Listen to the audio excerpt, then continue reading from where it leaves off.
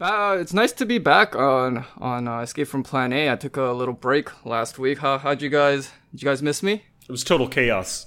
So. Yeah, I was on the Model Majority pod. In case listeners don't know about that, you guys should go check it out. It's a cool podcast. So Great yeah, pod.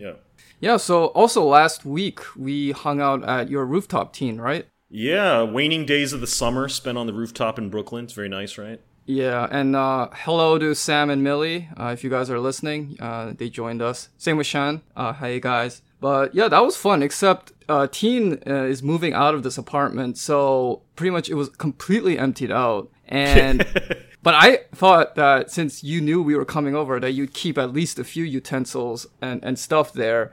But nothing. I'm nothing. Yeah. But Mr. Perfect Score on the SAT decided that he was not going to leave a single thing behind, and we ended up having to cut limes for our drinks with a hacksaw. That's all I had. I had a toolbox there, so yeah. So you probably all gave us tetanus, and we're going to wake up with our jaws locked shut. At worst, there might have been some like plasterboard or like drywall flakes in our drinks, but yeah, get some good vitamin drywall. Yeah. No, but it was cool, man. It's just been a good summer for hanging out. We've been meeting a lot of people here in New York. Jess, when you get time, you should come out here and just hang out. It's like a pretty nice little, it's a pretty nice little crew that's been forming in New York and stuff. And there's just a lot of other podcasters in Brooklyn. Yeah, it's New York. You guys need help. It's a passive aggressive attack from an Angelino. You guys need help. You guys need firefighters. Jesus. I mean, it's actually kind of surreal. You can kind of see the sky. The sky. I'm nowhere near any of the fires, but you can already see the sky is tinted by all the smoke that's in the atmosphere. So it's bad. So when it's like this, it means that the next time, if it happens to rain, then like plants will start dying. It'll be so acidic.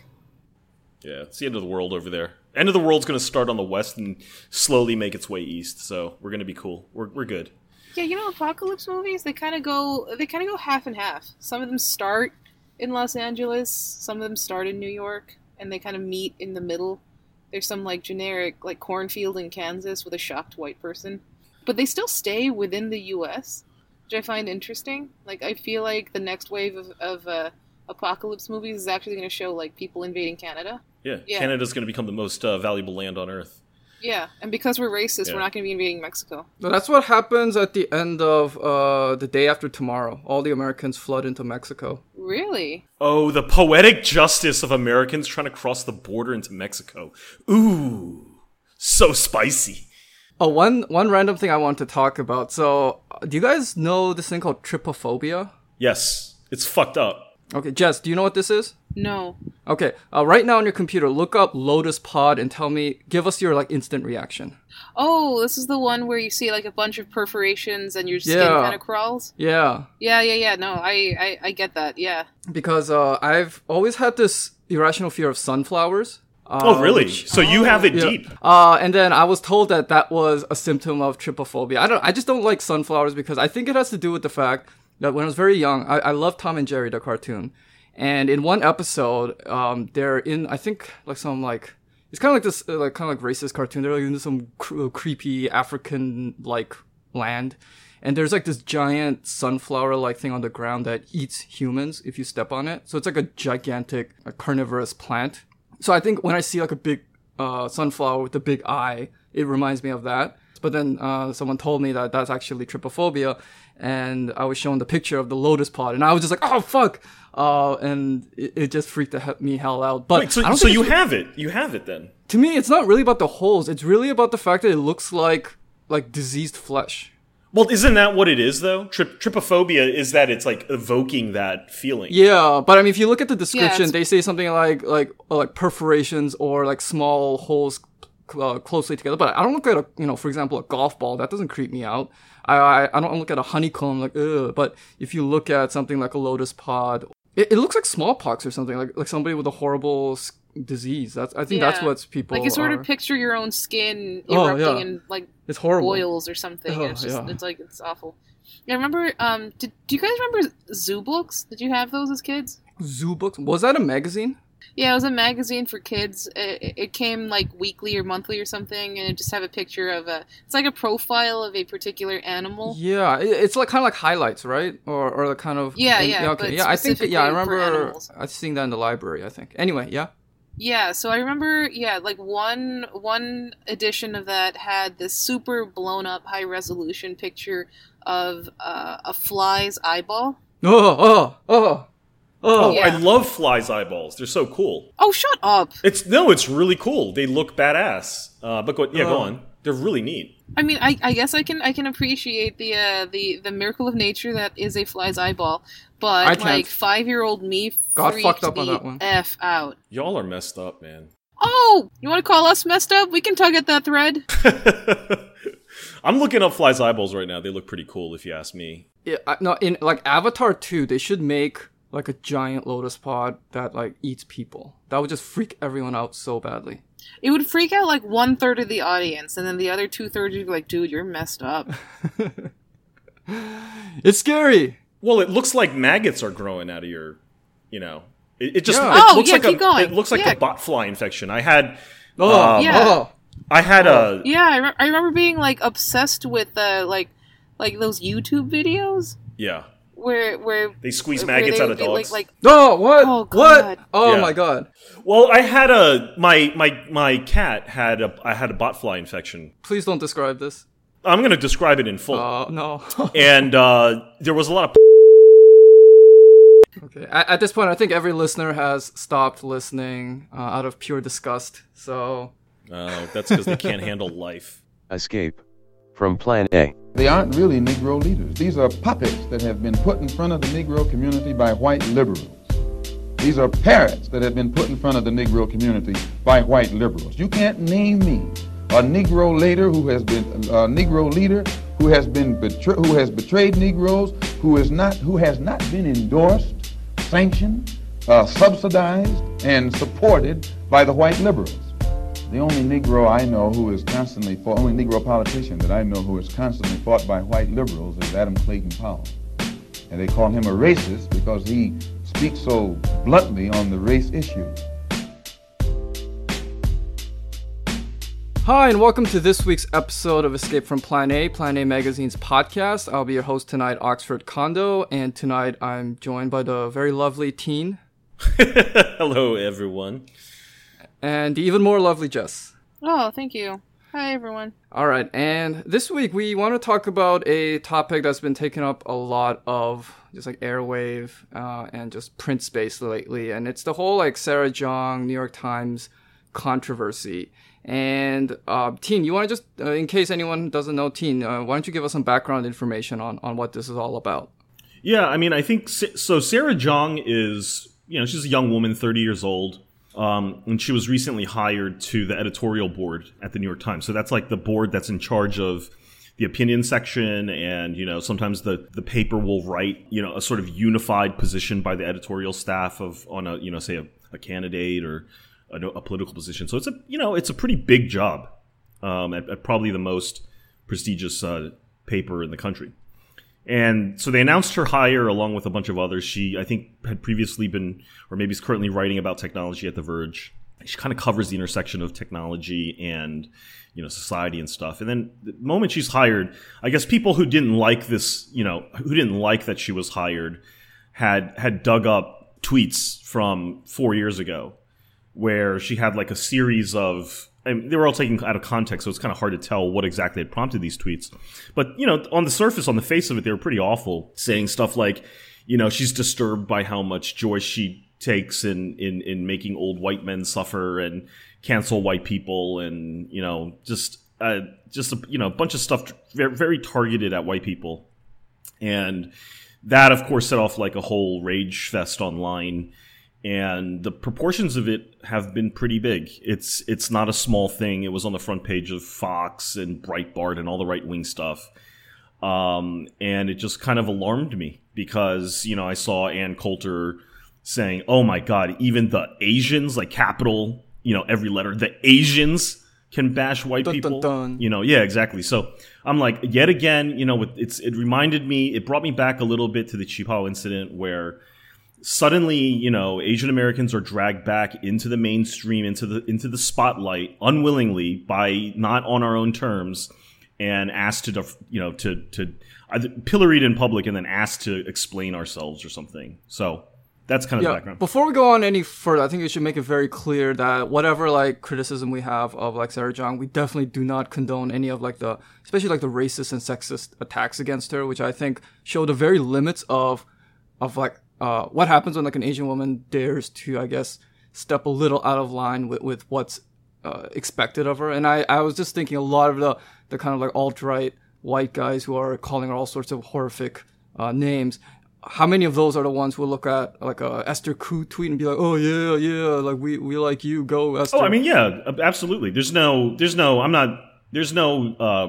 consistency or anything like this on the, you know, by those who attack, and you don't even have to step out of line. They'll, you know, the environment online for Asian people is incredibly toxic, and yeah, people were sending her tweets saying like she was a dog eating gook, and they wanted to punch her in her lesbian face, which apparently she's not a lesbian, so that was a weird tweet, but you get the point. Like this came out in an environment where, you know, there's toxicity just all around. It's just an overall racist, shitty environment. Yeah, and just like when this story just broke, and I think before we got a real sense of where the outrage was going to come from and who's going to take what side, you had a very strong reaction to this. So you want to talk more about that? Yeah, I mean, this was, I think I talked to you guys, like, it was like the day her hiring had been announced, and before these tweets were dug up, right? Just simply the announcement. Oh, yeah, that's right. We didn't even know about the tweets. All we knew at that point is that this young Asian American woman got hired to the editorial board. So I was actually, we didn't know about the tweets. We didn't know anything. And it's just from, you know, that hire that set off a warning bell in my own head.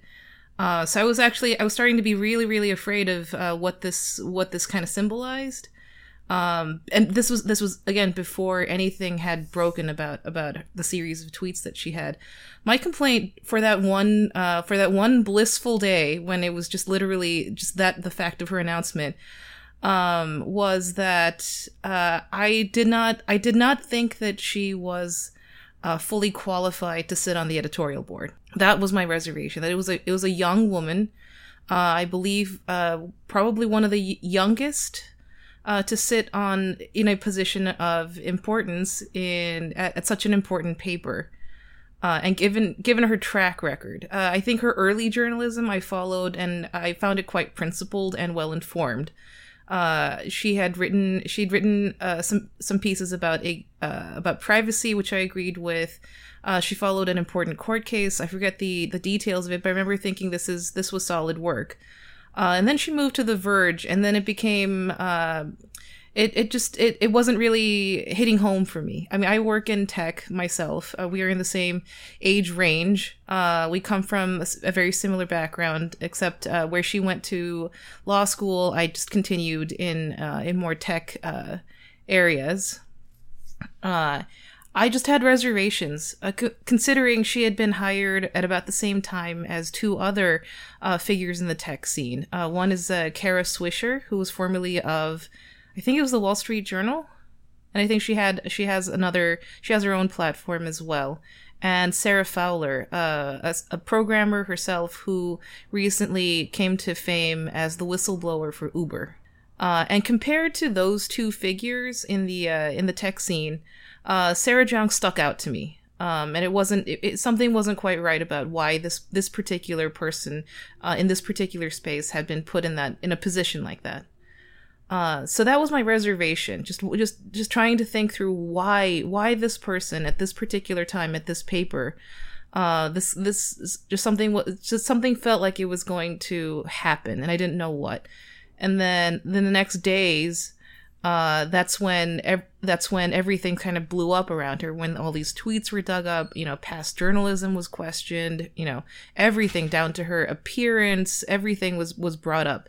And that started this online war. And then in being there, kind of watching how this fight emerged, it was kind of an upsetting pattern, to see what I was seeing. Maybe you guys can tell me if this sounds completely off, but all the attacks focused on her, right? Her tweets, whatever motivation she had. And I wanted to actually take a step back. I have a hard time believing the New York Times didn't know a reaction like this was going to happen. I believe there's no way in this current media climate, there is no way that someone didn't know that this would ignite a firestorm like that. We know for a fact that they knew about the tweets. No, not only that, but Quinn Norton wasn't it for this exact same position, and like the exact same thing basically happened to her, and they had to fire her in like 7 hours after announcing it. Right. Her situation was kind of, it's hard to not say that race didn't play a factor in this, except in the white liberal sense, as opposed to a white conservative sense. So Quinn Norton was also, I believe she was also hired in an editorial position at the New York Times. And then it came out that... it was almost a very similar job, like opinion writer at covering tech. Yeah, but definitely more than just a writer on the ground. She was being elevated into a position of some leadership in the paper. And it turned out that she had an acquaintance with Weave, a notorious, a literal like Nazi troll who's infamous in tech circles. And I believe she also had, so online reaction to that spun out of control, and the New York Times chose to just let her go. I don't know if she actually ever was able to accept the position. It looks like she just got terminated before she even really accepted the job. And then you look at Sarah Zhang's case. Now you see a young Asian woman in about the same position, but this time going after white people, and it's hard not to see her being used as a shield by the white liberal media establishment. A shield against what? A shield against other white people, against the white racists, against the white alt-right. Also, you think they're using her to make themselves look so good because they're willing to, call out other white people, but they're going to use this Asian woman to do it and then use her as a shield. Right. And also in the process, they grant her institutional protection for what she did, but they also allow her to take full responsibility for it. And honestly, you look at the tweets. Anybody with 2 brain cells to rub together knows the context, right? Not in any seriousness. Just yeah, exactly. That's flippant. Yeah, I agree. Just flippant white bashing, as is commonplace and fashionable in a certain white liberal set. Casually, dropping mentions of how much she hates, white people, but none of it is activism. None of it is actually a rallying cry for, white genocide or what have you. It's performative. It's from a very young person. So they allowed that kind of not seriousness to be amplified, because once you are an editor of the New York Times, whatever you say does take on an aura of importance and responsibility. You do need to be held responsible. So why did they elevate this person? Why did they magnify that? Why are we supposed to take that kind of offhand, off the cuff joking around seriously? So and it falls on the shoulders of everyone else to defend that or to account for that. What do you think is motivating the New York Times, though? Okay, I think they needed. They wanted to hire underrepresented figures to this tech section of the paper. I don't really know how papers work internally as far as leadership structure and how that goes, but it seems pretty clear from the recent hires that they were looking to hire women. Now they have 2 white women already, 2 very established, respected figures. And actually, if it weren't for Sarah Zhang, Sarah Fowler would have come under fire as well. She's a whistleblower for Uber. She has enemies within tech as an industry. If Sarah Zhang weren't so easy, people would have come after her. And you look through Sarah Fowler's tweets, there are casual mentions of... She's the one who, had blown the whistle on, rampant harassment and toxic culture at Uber. Right? Yeah, and her Twitter... she's also a young woman, a young white woman, and she's very much a liberal as well. So So if you look at her Twitter feed, it's not that much different from Sarah Jeong's. To be honest, I don't know what might have gotten scrubbed before scrutiny got applied, or maybe there wasn't any. But in feel, the two of them are very much equivalent in terms of their media presence prior to taking on this position of leadership. But Sarah Jeong was just so easy. She was able to take the heat for all of it. No one challenged Kara Swisher. I mean, she's unchallengeable. She is an OG. She absolutely deserves the position she has received. And it also sucks as an Asian woman to be saying, yeah, the two white chicks deserved the position and this Asian chick didn't. It sucks to be in that position as well, where I'm saying yeah, these two people are unquestionably, I would support that, but this person, I can't. And it sucks to be in that position. Yeah, I want to delve deeper into that, because you've talked about now this affecting your everyday life at work, right? I mean, Sarah Jeong she's supposed to be representing my industry, right? Despite not being a programmer, not having worked herself in the industry. So far as I can tell, I know her journalism is very informed, but that's still somewhat of a removed perspective from being an on-the-ground grunt and moving up in the ranks within the industry. So but she's put in a position to be speaking about it, representing people like me. I mean, we're both Asian American women. We both have similar educational backgrounds, and we both are so it's hard not to be painted with whatever brush she got painted with. Yeah, and you told us about times when you were with white male coworkers and they would joke, "Oh, don't worry guys, she doesn't hate us" or something, right? Yeah, I mean the coverage was so pervasive that I mean everyone I work with reads, is intimately acquainted with the internet and lives on it, so it's hard for them to, I imagine all of them were following along with this.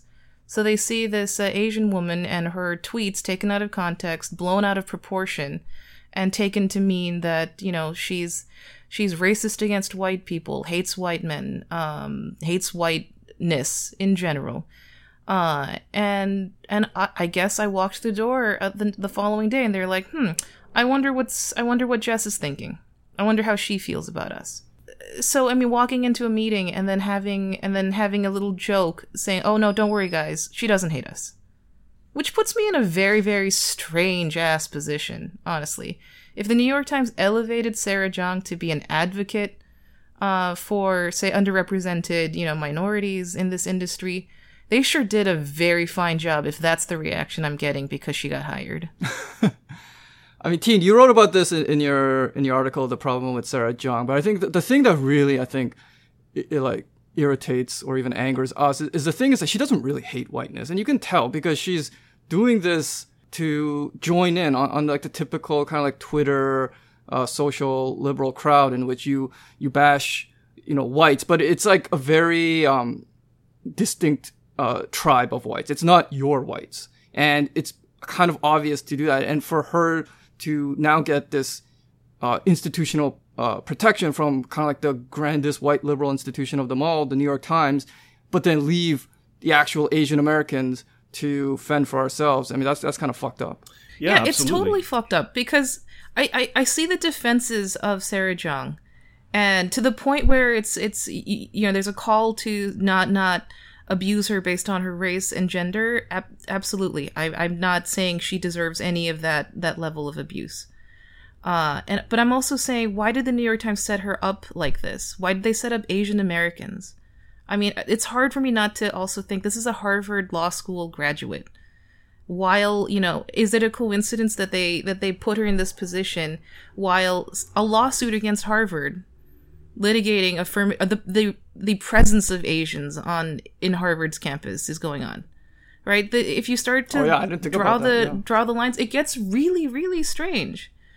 We're talking about now we're talking about an actual product of this Harvard system, an Asian product of this being held up to media scrutiny like this. What are you supposed to think when the next column, when you hear about Sarah Jeong, you hear about this brouhaha, and sometime later you hear, they report on the affirmative action case going on at Harvard.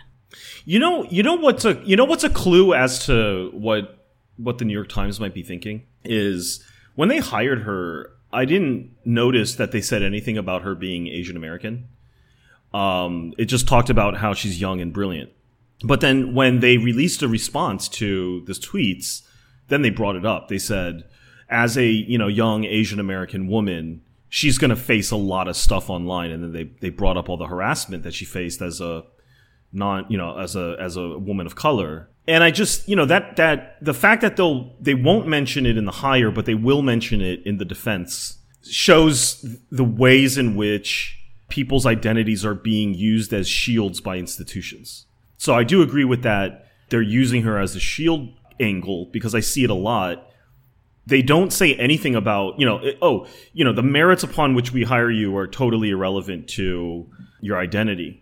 But the second we get attacked, the second we have to step in and explain something that you did, something awful that you said, then then they'll use the ethnicity, which is that's the part of it that I think may be motivating some of these types of hires, to be honest. I know that sounds really shitty because it's like I'm basically calling into question like whether Sarah Jeong is qualified or whether they hired her simply because she's Asian.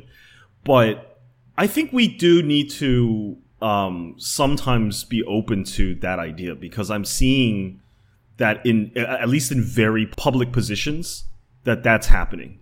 I don't know how far that goes. I don't know for just regular work, just regular positions outside of the public eye, whether that's a thing. I don't really experience that, but for this kind of thing, editorial board at the New York Times, or when Mitch McConnell was being, like another example is Mitch McConnell being attacked by, I think when he was going for re-election in Kentucky, he was being attacked by a woman, I forgot her name, but she was the Democratic nominee, and she started attacking his record on women's issues, and then he had Elaine Chao come in and start calling her, a racist, all this stuff, and it just, I don't know, the whole thing was just really weird, the way that the establishment will use people's identities to protect themselves. And it's protecting themselves. That's one of the worst things I found in all the voluminous defenses of Jeong, the so-called defenses. It's being very, very dishonest about what she is supposed to stand for and who's fighting whom. I notice in a lot of the defenses, they pretend that Sarah was actually speaking to a disadvantaged minority audience when she did that. And I don't doubt that there were Asian women, Asian men, people of color, women who were following along when she was on that streak about white people and whiteness and white culture, white demographics, all of that. But let's be real here. She's actually speaking to a very white liberal agenda, predominantly to white liberals. So then to have the defenses say she's speaking truth to power, rallying a disadvantaged minority base, and this is why we need to defend, her right to have said what she did. Like, no, she's not speaking truth to power. She's trying to establish her own bona fides in this elite liberal set. She's saying all the right things to protect that. And if you take the case of Naomi Wu on top of that, right, how she handled herself in the Naomi Wu incident, she's not really going that far out of her way to defend minority rights or minority anything. Wait, let's describe what that Naomi Wu incident is, because I don't think a lot of listeners might not know. I mentioned the Naomi thing in my article, and it would I had Naomi had put on an article on Medium, kind of explaining her side of it, but essentially the background of it's a little complicated. It doesn't. Let's just put it this way. Naomi Wu, who is a pretty well-known tech blogger and YouTuber in China, was in a pretty, she was in a fight with someone. I think Jason Kobler at Vice, over something complicated. Okay, it doesn't really matter what it is. Let's just say Jason Kobler really pissed off Naomi Wu, and race and gender were at least appurtenant to this conflict. And Sarah Jeong, who I think knows Kobler, came in and just basically suppressing and saying that Naomi Wu stop pretending like, you know, this is some fight against white supremacy. Naomi Wu, Vice Media doesn't owe you shit. I'm a Harvard law student. There was no contract. You know, like this kind of like 1L legal bullshit. I made law review. If anything made me question Sarah Zhang, it wasn't really those tweets about white people, because as both of you said, like, you know, we see that stuff all the time, and like it's obvious what she really meant, right? But the stuff against Naomi Wu, I was like, see, that's this again in action. It's like, you got a white dude, Jason Kobler, that's being attacked by an Asian woman, and he's got no out. Like, everything he says, Naomi's got at that she's like, you don't understand. You don't understand anything about what it's like to be a woman in tech. You don't understand anything about what it's like to be a person of color in tech. You don't know China. You don't know anything. What are you talking about? And then you get Sarah Zhang coming, and she's just like, ha ha, look, all right, Korea, China, basically the same thing, which is what she said, right? She's like... Oh my God, it was the worst. She basically pulled, you know, my best friend is black. It was that level of a justification. Yeah. She's basically... I asked someone who is Chinese, and she said, you're full of shit, therefore you are full of shit. Yeah, and exactly. It's and Naomi can't employ the same attack on Sarah Zhang. Sarah Zhang has, quote, the same identity, at least in the eyes of Americans. And so this white guy can kind of back off and just let an Asian woman come and fight his fight for him, which is a tactic. That is a tactic that, you know, like I've talked to women in my life who have told me, hey, listen, if anything ever happens in the public, if you get into an argument with a woman, you know, you got to make sure that it's a woman who comes in to resist that. Like, you never, as a man, want to be seen fighting with a woman, you know? Yeah, no-win situation. It's a no-win situation. So as a dude, you back down. That's just what you do, you know? And if you really need defense, you need a woman to come in to protect you. And if it's a woman of color, you need another woman of color to come in and protect you. And speaking of like who does like Sarah Zhang represent, Inku Kang in Slate wrote this article defending her, and I think she was pretty honest in saying that there's something about like these forged communities of writers of color. That's what this is really about, right? But then it gets extended into every person of color. And I'm like, I'm sorry, but like Inku Kang, if you're gonna go on a podcast about, you know, Isle of Dogs, and when you get like, you know, tag team by Dana Stevens and some other white guy, and then you pull out the Asian patriarchy out of nowhere, like, you're not really speaking for us. Okay, so for like people in that community to on one hand know that this is really about them and protecting their own, but then expect support from us when they really don't seem to have any connection to us is just total bullshit. Yeah, I thought Inku Kang's article was pretty good. I mean, I thought it was pretty honest about... Yeah, it was honest. What this really was about. It was about, it was tightly forged online communities of you know, POC writers and women writers that, you know, we have these really tight-knit communities, and it's a very specialized niche community, and that's where Sarah Zhang's tweets were coming from. That's how they talk. That's how they whatever. Okay, that's, to me, fine. Clearly, this is not part of some broader Asian American thing, right? And I think that the article where it starts to piss me off is, I think Jessica Prois, I'm not sure how that's to say her last name, but Prois. She's Asian woman who is, I think, an editor over at the Huffington Post Asian Voices. Something new that they launched to try and, you know, get some Asian rep going or whatever. And she said that she thinks that Sarah Zhang's tweets were just the overflow of pent-up Asian American rage. And I'm like, no, it's not. This has nothing to do with Asian Americans, you know? Like, I really hate it when something like this happens. And it's a pretty serious thing in the sense that it got a lot of visibility. And I'd be honest, if I was Sarah Zhang and I was looking at the things that were being said about me in the right-wing media, like, I would be pretty scared. This is like no joke. It's no fucking joke. And then all of a sudden for you know, an Asian woman who kind of feels an affinity towards her or something to say, yeah, this is Asian American rage right there. I'm like, no, it's not. I got Asian American rage. I don't say that shit. I'm not gonna legitimize those kind of tweets. I'm not bringing that on myself, you know? I don't want Ann Coulter coming after me yet. I saw that defense too, and that also, what pissed me off is what she said. That it is an expression of Asian American rage. Way to go, making something more serious than it ever was, right, to begin with. And B, ignoring the fact that Sarah Jung disavowed them. She disavowed them. Yeah, she stepped back from them. She has said in public, and with the New York Times backing her up, saying she reflected on it, she didn't actually mean it. So to Jessica Prois at Huffington Post, what is that? What if you want to take that expression? If you want to take those tweets as some expression of pent up Asian American rage, what does that mean that she disavowed them then? Like, white people are cool. I'm totally fine with them now. Also, Sarah Jung was saying this was counter-trolling. You cannot treat it that way. She said this was satire. This isn't rage. Doesn't that wasn't her like at home exasperated after being called a dog-eating gook and she did not handle it. Look, people who've been online, we get called shit like that all the time. Asian dudes, you go online, the dick jokes, the dog-eating jokes, whatever.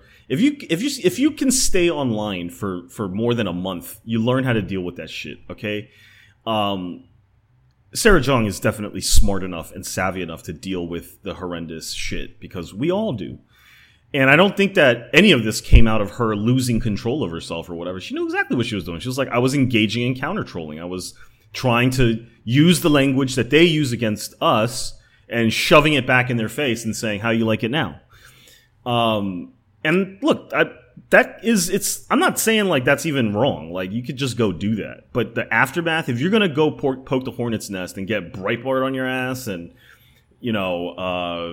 Andrew Sullivan and all these people just, chomping at the bit, like just fucking, just rabid dogs waiting for someone to provide receipts, and you're dumb enough to provide receipts for them, you pay the price. You go in and suffer the consequences. Don't bring regular Asian Americans into it. Now, if she really meant what she said, if she really was that based, and she really had that amount of anger, and she was like, I've been abused as an Asian woman online, and I'm not going to take it anymore, and fuck you, and at this point, New York Times is like, yo, back off what you said. And she's like, no, fuck you, no.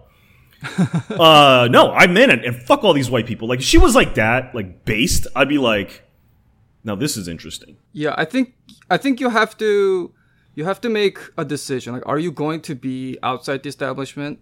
In which case, I think it's perfectly fine to do that. We see it all the time on Twitter, and hell, we kind of do it too, right? Sometimes. Or are you going to be, wanting admission into these places?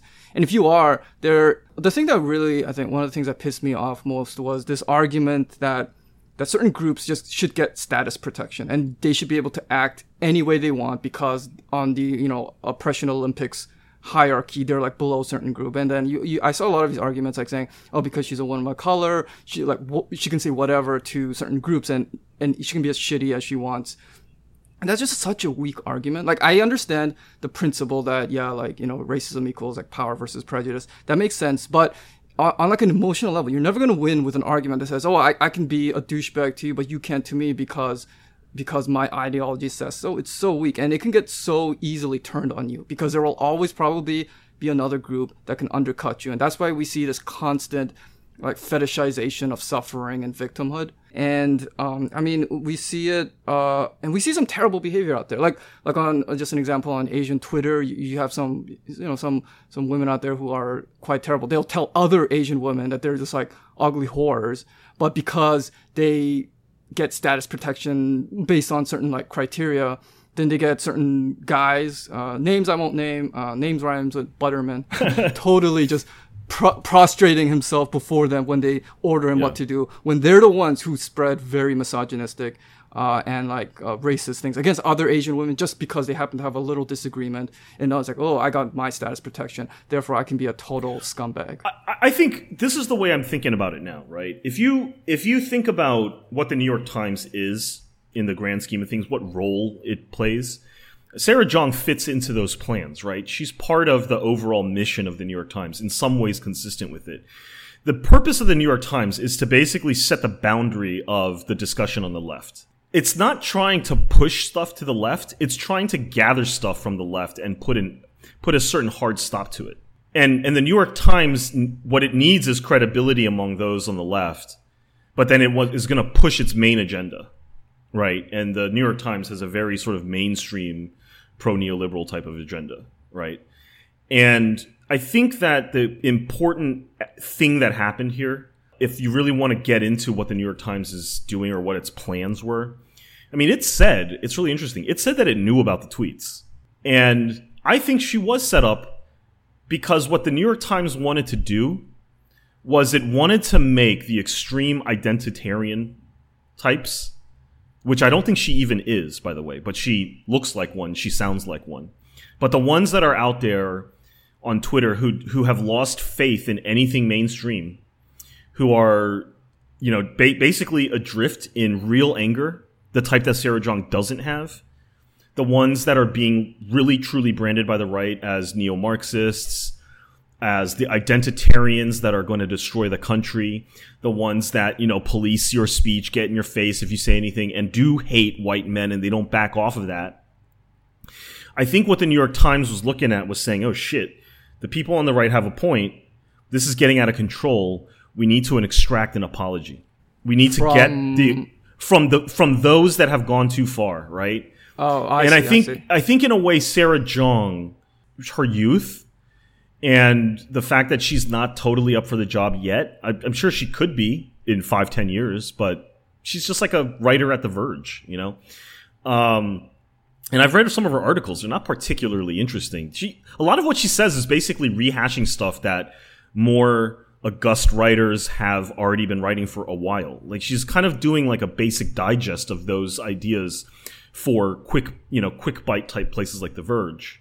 I think that in a way, and then, you know, and let's face it, like her appearance and her youth, the short hair and the base tweets and her willingness to get into the ugly trenches of Twitter make her look like one of those committed crazies, so to speak. The ones that have, you know, gotten out of control. But she has established bona fides as well. Mm-hmm. Yeah. UC Berkeley, Harvard Law School. So she seems to have the entire package to be presented to the audience like this. But she was chum in the water. I won't say anything criticizing her or the tweets themselves. That's just what people who are young do, right? That's what people who have some amount of platform but not a lot. This is just the performance that happens to create an audience, to create interest, to establish a personality. In Kang was completely correct about that. The New York Times used that just by the fact that they elevated it gives her more seriousness and importance than she ever warranted. So now we have to treat her the way we would treat a counter-revolutionary or a dangerous persona. And it falls flat. Nobody can properly defend her. The attacks are real because now they're attacking her because they have to attack her under the aegis of the New York Times, but her herself, like there's actually nothing to defend even. So someone who was young and in this hip media space did some shit. What is there to defend? There shouldn't be anything to defend.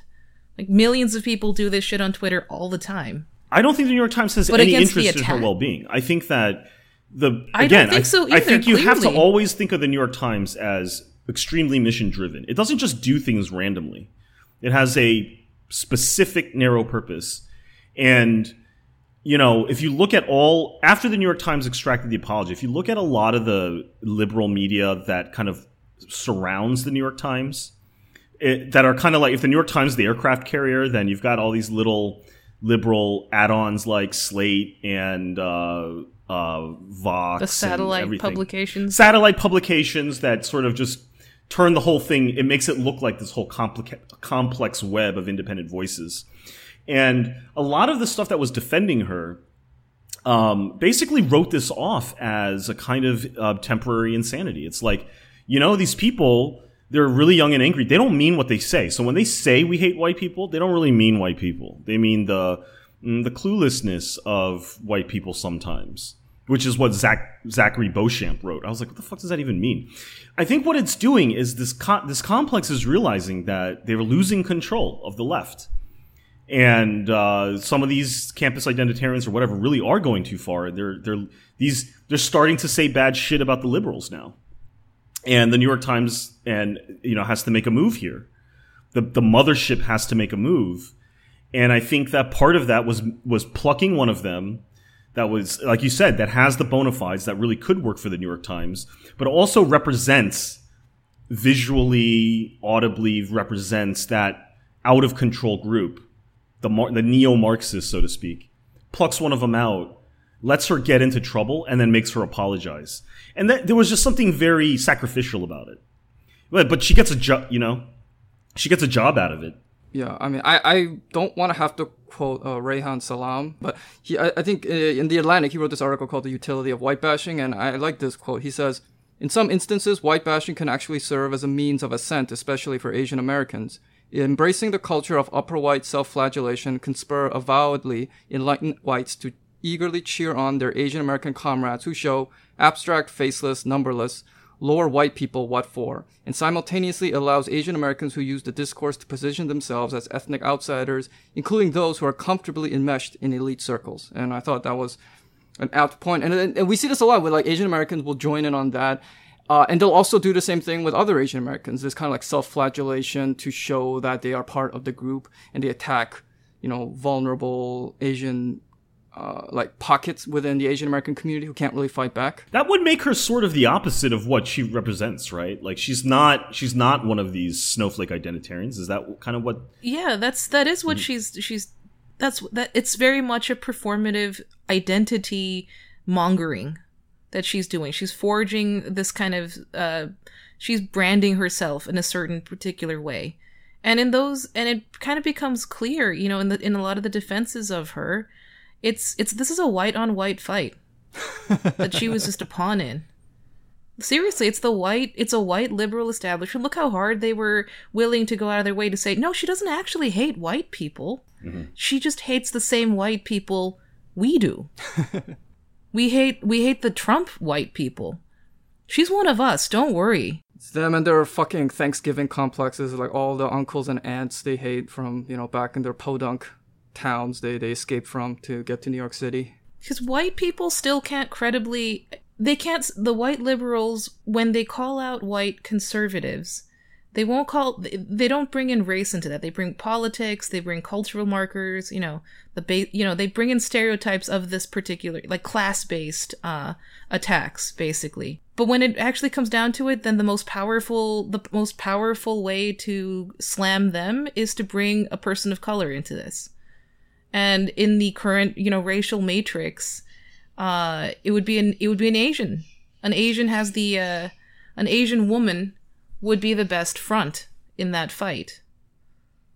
So in the defenses of Sarah Jeong, you see she doesn't actually hate white people, and that kind of disrupts, the activist tone. Like, what do you mean? What's the message here then? That Asians are your allies? That we are willing to be complicit in this one form of white identity creation that you want to bring about? It's just so happens it's just okay because we hate the same white people you happen to hate.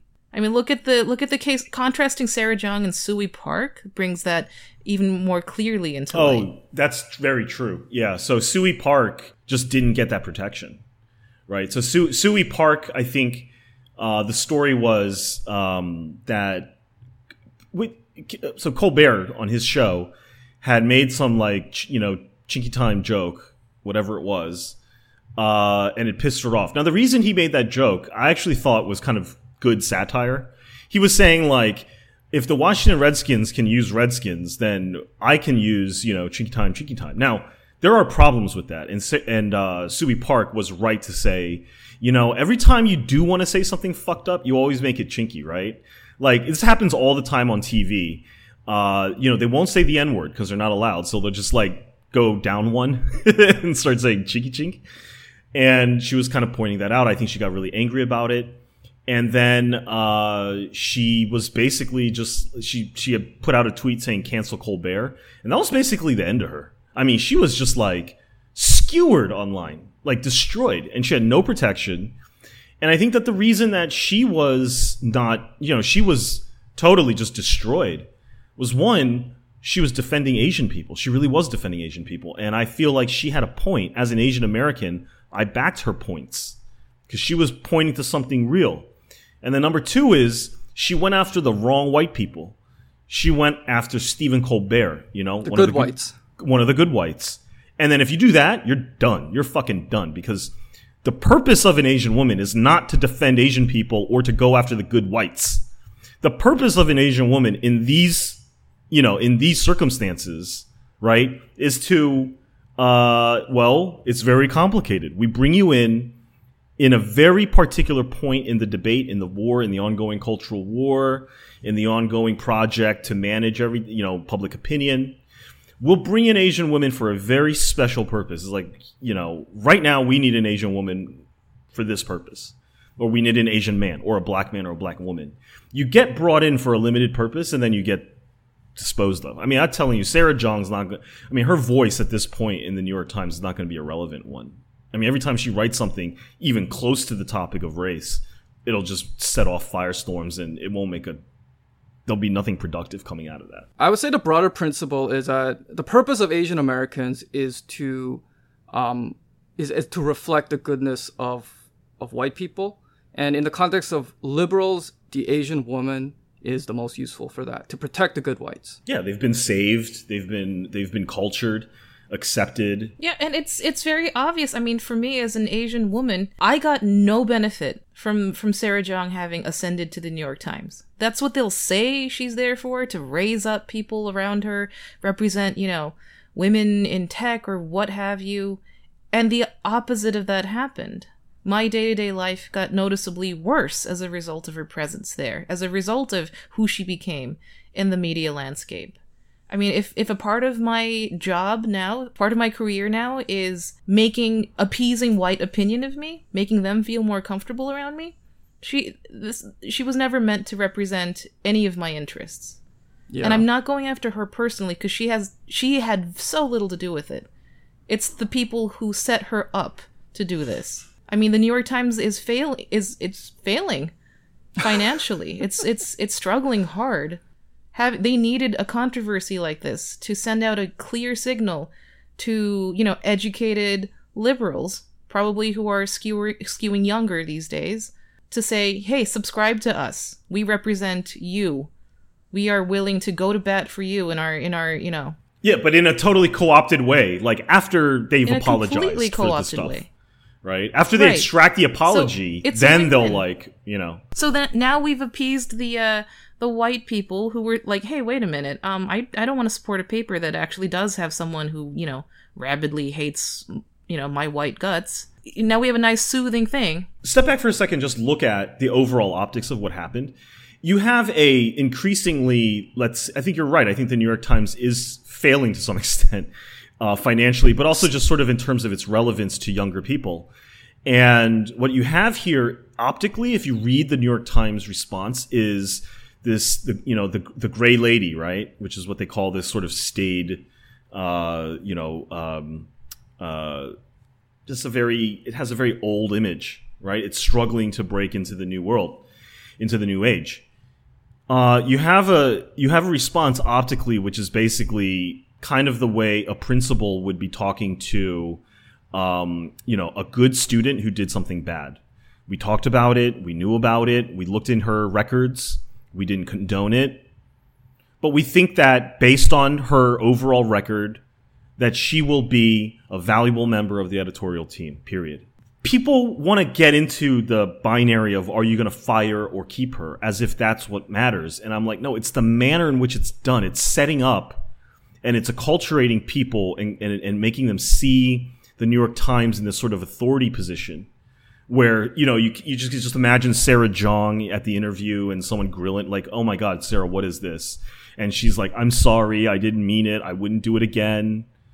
And I'm like, this is our representation then? Like, this is supposed to be Asian female representation at the quote top, head lowered, kowtowing already, like before she's even started the job just to keep the fucking job.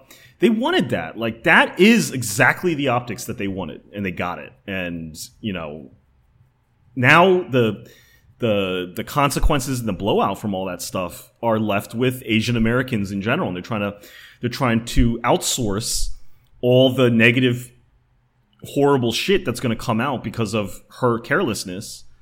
And you've got those little battleships like Huffington Post circling around saying, "Hey, Asian Americans, come over here. Look at this shit. Get in here." And I'm like, fuck no, that's not my fight.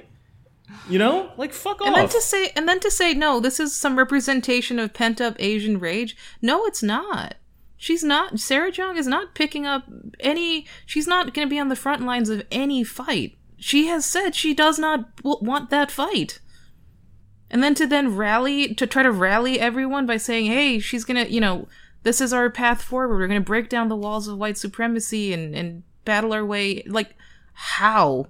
She has said she regrets those actions. I just want to say we got to find a new adjective to describe the New York Times, because I can't take it seriously when someone says the failing New York Times, because it's just one of those words that Trump has taken hostage, and no serious person can say it now. Call it the gray lady. I love that. The gray lady is the perfect description of what they are. Graying, increasingly irrelevant. I mean, sure. I didn't know that that's how they refer to the New York Times. I would have chosen a different way to describe it. But I mean, I know that in my personal experience, I have relied on the New York Times less and less as the years have gone by, as my barometer of truth.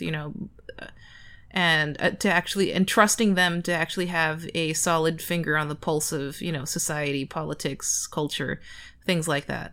It still has a lot of weight to me to see a thing get covered in the New York Times, but my opinion of that is more, I would already have known about it before I read about it in the New York Times. And if I read about it, it's just to get a sense for what an older establishment voice has to say about it, and to kind of compare and contrast where I stand. But the actual opinion shaping or the presentation of a thing to have an opinion on happens way sooner for most people, I think, in this demographic than the New York Times is able to do. So in that sense, they're kind of co-opting transgression here. The vanguard of the extreme liberal left, they're kind of hitching their wagon to that and bringing it into the middle. So they're dragging their brand forward off the works of, off the reputation that people like Sarah Jong bring to the table. They want that little edgy factor, but they want to also say, we have tamed that. We understand it. We're not that, we're going to still keep that at arm's distance, but we're still going to grant this person institutional protection, which in some sense means as long as they apologize and admit that they're wrong, which is exactly what they want to extract. See, I think it's so hinging on that. Yeah, to say that they own it. They were able to extract this concession, this apology. And we're the headmaster, and you're the pupil. And Sarah Jong's position from there on is going to be the apt pupil. She's going to learn what it means to become a proper opinion giver, which is a strange thing to do as an opinion giver. They're going to say, they're probably giving her instruction by saying, you speak your heart, speak truth to power, fight the institutions and all of that. But they are the institution granting her permission to do this. So I think it's a very savvy PR move more than anything else. It's pretending to be for a truly liberal, truly radical agenda, but legitimizing it, normalizing it, giving it that bringing it in under the control of a previously powerful establishment. I will say, though, there was one great shining moment the New York Times had, and that was when they mentioned Plan A a few weeks ago. Yes. All right. Okay, how about we transition and rage on something else? Namely, the goddamn NFL, which has just started. I think the first preseason game happened, right? And I want to just totally obliterate it from my mind, but my high school friends were in some fucking fantasy football league, and for me, this is the only real way for me to keep in touch with them, because they live all the way in Canada. But I feel so dirty being a part of this horror show, But Jess, as somebody who is, do you follow any sports? Sounds like a no. Period. I'll follow the World Cup, when it's around. I'll follow the Olympics. If there's enough pageantry, I'll watch. All right, so as like a general non-sports fan, what's like your impression of football? It's gross. Just the optics of it. I can't get over it. A bunch of chunky hicks cheering on a bunch of giant dudes bashing each other while approving rich people stand in the owner's box and nod and trade vast sums of money around with each other. I come on, no. Yeah. Like, NFL has the worst union. It basically doesn't even have one. You can get cut any time. Like, if you happen to like get your leg amputated on field because of an illegal hit, they're like, oh, sorry, all those millions we said we would give you, fuck that. Enjoy life as like a beggar or whatever. It has like the most racist conservative owners, coaches, just general culture. It's got that disgusting, like, incestuous relationship with the military, where I heard there's actually like a contract with like various military organizations that every game they will have the flyover, they'll have the Marines come in with the flag.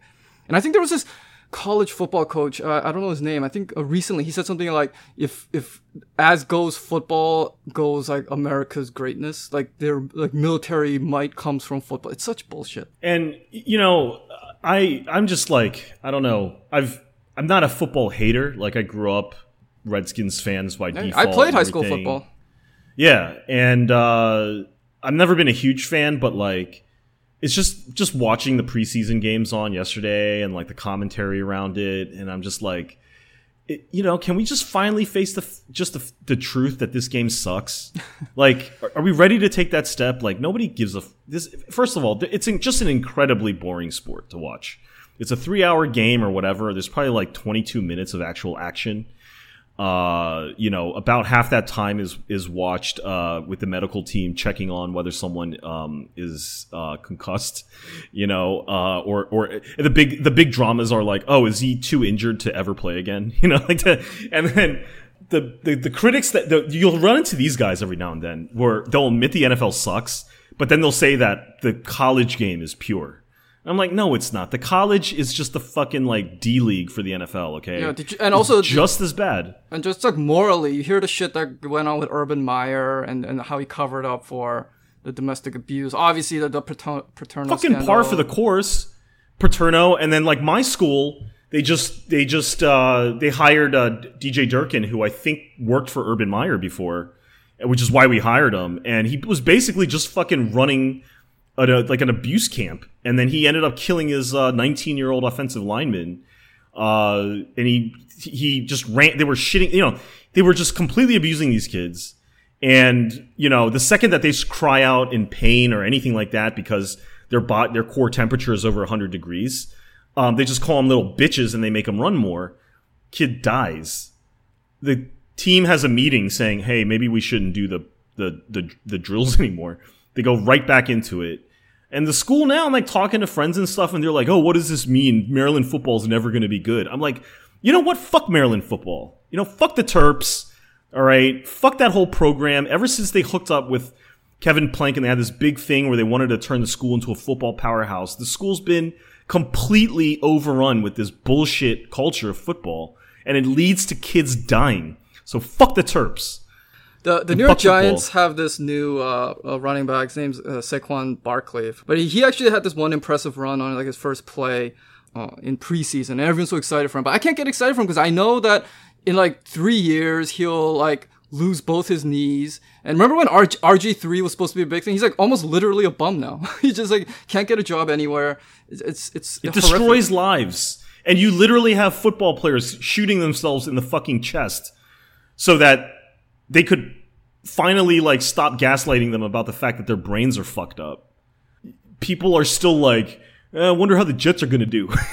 Like, fuck you. People got to stop watching football, man.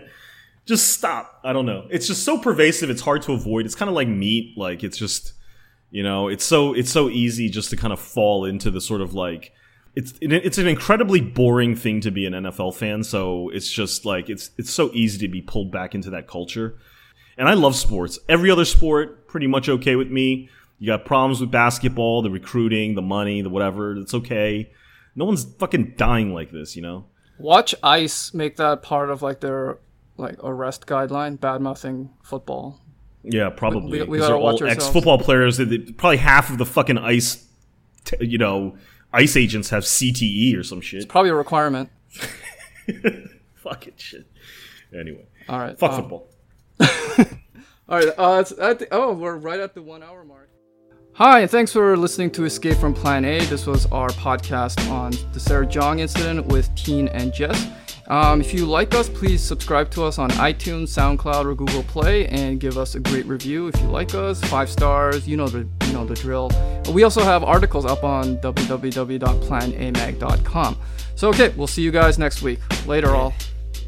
You got so much to prove, hoping they approve. The only thing that's true is all you ever do is do. You're moving shoe to shoe, but you're not going. You stop growing the moment that you stay at the top. The only ways to